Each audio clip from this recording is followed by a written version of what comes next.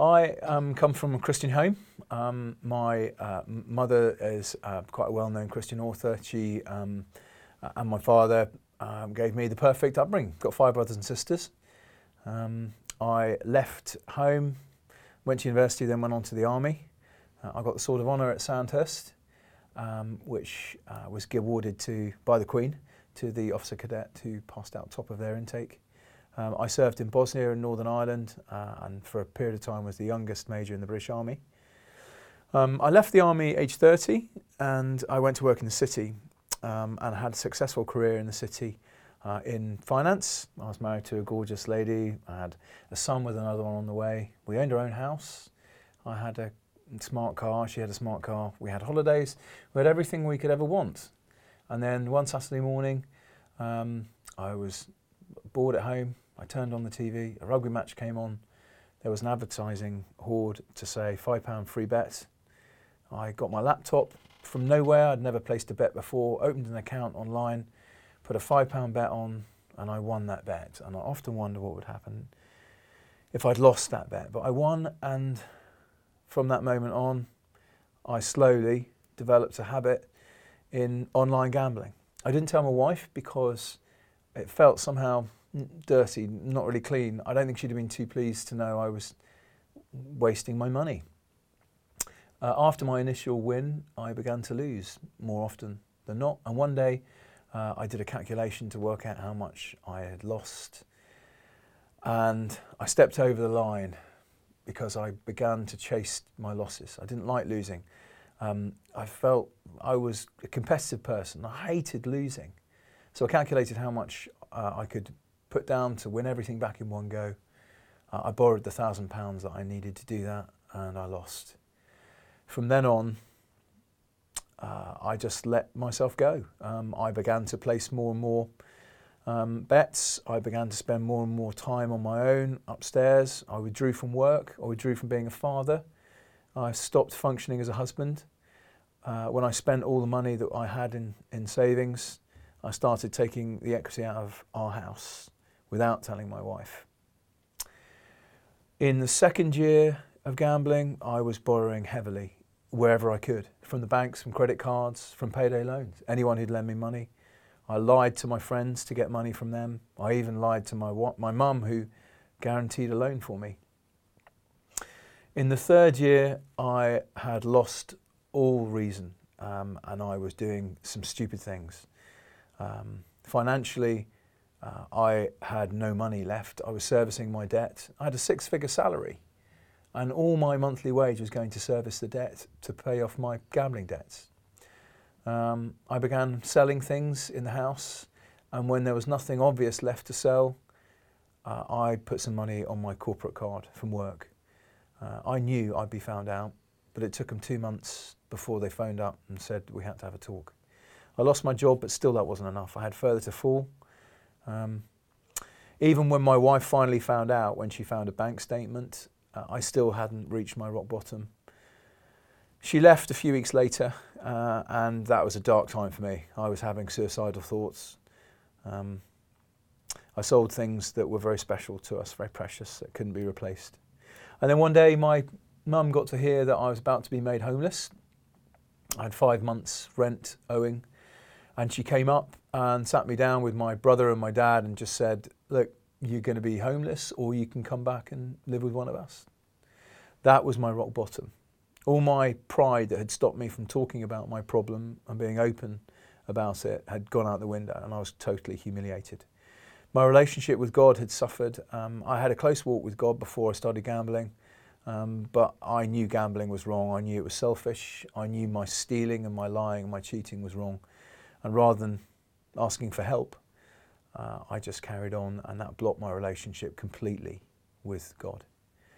So that night when I got home to my mum's spare room, which I'd left 18 years old, bright-eyed, bushy-tailed, going out into the world with a black bin liner of stuff to my name now, I got down on my knees and I prayed. I asked for forgiveness, and I asked for help. My pride finally had been broken, and God could do his work of restoring and healing. And he has done that since. We did some practical things to start with. I saw someone about my debts. I had £70,000 worth of debt. And I had to see someone quickly about that. And there was a Christian organisation through my church that gave me some debt counselling, and we quickly rescheduled things and got back on track. I got back into work. So the financial things began to be restored. They're the first things that came back. But my relationship with my children and my wife was still very difficult. They were living in Derbyshire and I was living down in Kent. I tried all I could to go and see them, but it was very difficult to do that. In terms of my own self-respect, because that's something that I lost, I began swimming again, and I can say now that in just over a week I'm going to attempt to cross to France. Why would I do that when there's perfectly good ferries that can take me? I don't know, but I want to give something back. I've taken so much. My little son Matthew has hemiplegia, right side hemiplegia. He had a stroke when he was born. And I'm raising some money for his charity, a charity that support young people with hemiplegia, which is all good. And I've been able to write a book over the last year. Not an addiction book, not a rescue manual. It's just purely a story.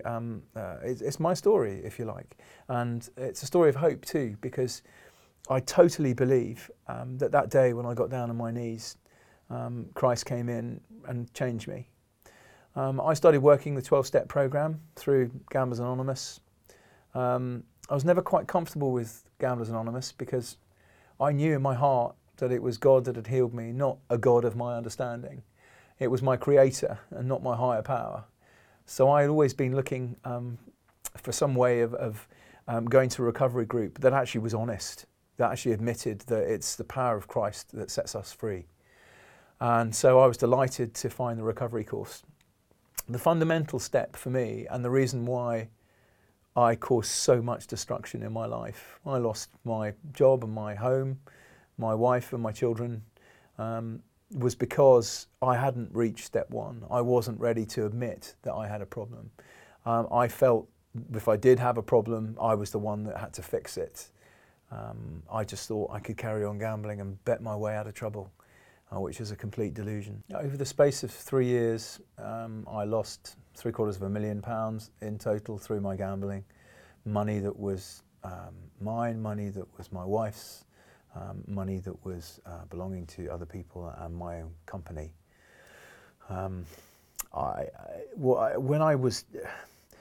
The thing that it robs you of is it robs you of your logical thought. No father would treat their children in the way that I treated Matthew on the day when all he wanted to do was go to the swings with his dad. And it was a wet day. We were down at my in-laws' house, and Matthew just kept saying, I want to go to the swings with my daddy, I want to go to the swings. So my wife Emma, she said, okay, but go home first and get his coat, because it's raining. So we drove back. Matthew was all excited on our way, and then he realised we weren't actually going directly to the swings. He was a bit disappointed. I pulled up outside the house, went in, put my hand on the coat, and then I just remembered a bet that I placed that morning. And I just thought, oh, go and check that my account's been credited. So I went upstairs and I checked, and I'd lost that bet. I was so cross that the bet was going to destroy my time with my son. I sat there, and 2.5 hours later, my bank account was empty. And I went downstairs, and Matthew had fallen asleep in the car, and streaks of the dried tears were on his cheeks. The depths you fall to are horrible when an addiction takes hold of you and makes you do things that you would never do. My most prized possession of all that I had, it wasn't particularly valuable, but it was the sword of honour I was awarded by the Queen on the day I graduated from the Royal Military Academy Sandhurst. It was something that was going to be handed down to my children. It was a precious, precious thing. One day I took it to an antique shop in the town. I got £200 for it, and I was crying as I left that shop because I knew what I'd done. And I lost that money in just a couple of hours that afternoon. The worst bet I ever placed, the biggest bet that I ever placed, was for a bet that did look like a dead cert. I back, the world's #1 tennis player, a women's tennis player, Victoria Azarenka at the time.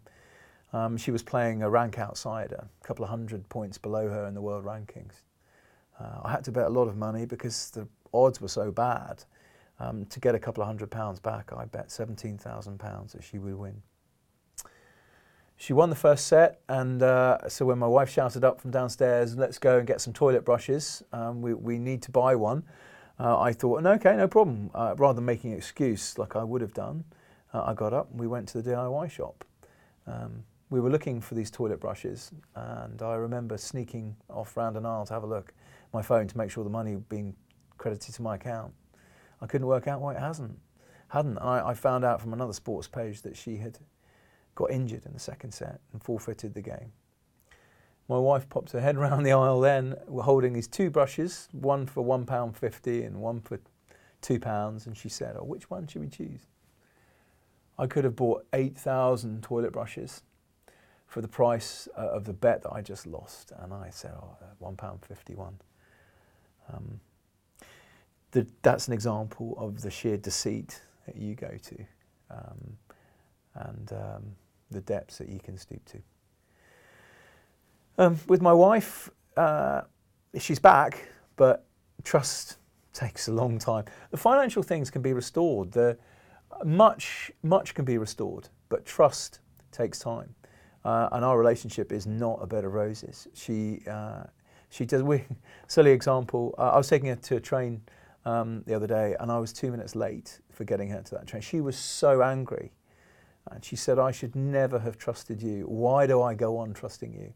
And that's just an example. I have to make sure, because the deceit you drop to, the deceit, the lies, this web that you spin, my whole life was a lie. Now it takes time. So when I'm telling the truth, I'm not sure whether she believes me yet, but I hope in time she will. So really, when I was broken, I reached that point where I knew I had a problem. I put my hand up and asked for some help. The recovery course helped me a huge amount because I felt it was just an honest course. Rather than pretending that your higher power is a chair in the corner, you're actually being honest and saying it's God. And what I would say to anyone who's coming to recovery course for the very first time is stick it out. Give it a couple of goes. If you maybe don't feel comfortable the first week, come back the second week, because you will find recovery here. I am just amazed at the sheer percentage of people that this has helped. From all walks of life, from all kinds of addictions, people who believe in God and people who don't. You don't have to be a Christian to come and get recovery. It's there for you. Stick with it. Keep coming. And even when you don't feel like coming, keep coming again. And I guarantee when you go home, you will feel so much better. It's been quite a journey. It is still a journey. I recognise that I will always be a gambling addict, and I am only one bet away from trashing my life again. So I take one step at a time, but I also believe immensely in the power of Christ to heal us. And I do think that he healed me that night back in November 2012, but I am not complacent. And I would say that lastly, not only has God restored my own life, but he's also brought my family back. And having the boys back and living with us is just so lovely. To be a dad again is so lovely. It's precious. Things that are important to me now aren't money, status, popularity. Things that are important are relationships. Being able to give my sons a bath and reading them a story at night before they go to sleep. Waking up and hearing their laughter. That's precious, and that's what counts. And I know that I have to keep closely walking with Christ because he's the one that set me free, and the healing that I have is an ongoing healing. And it's just amazing what he's done, just amazing.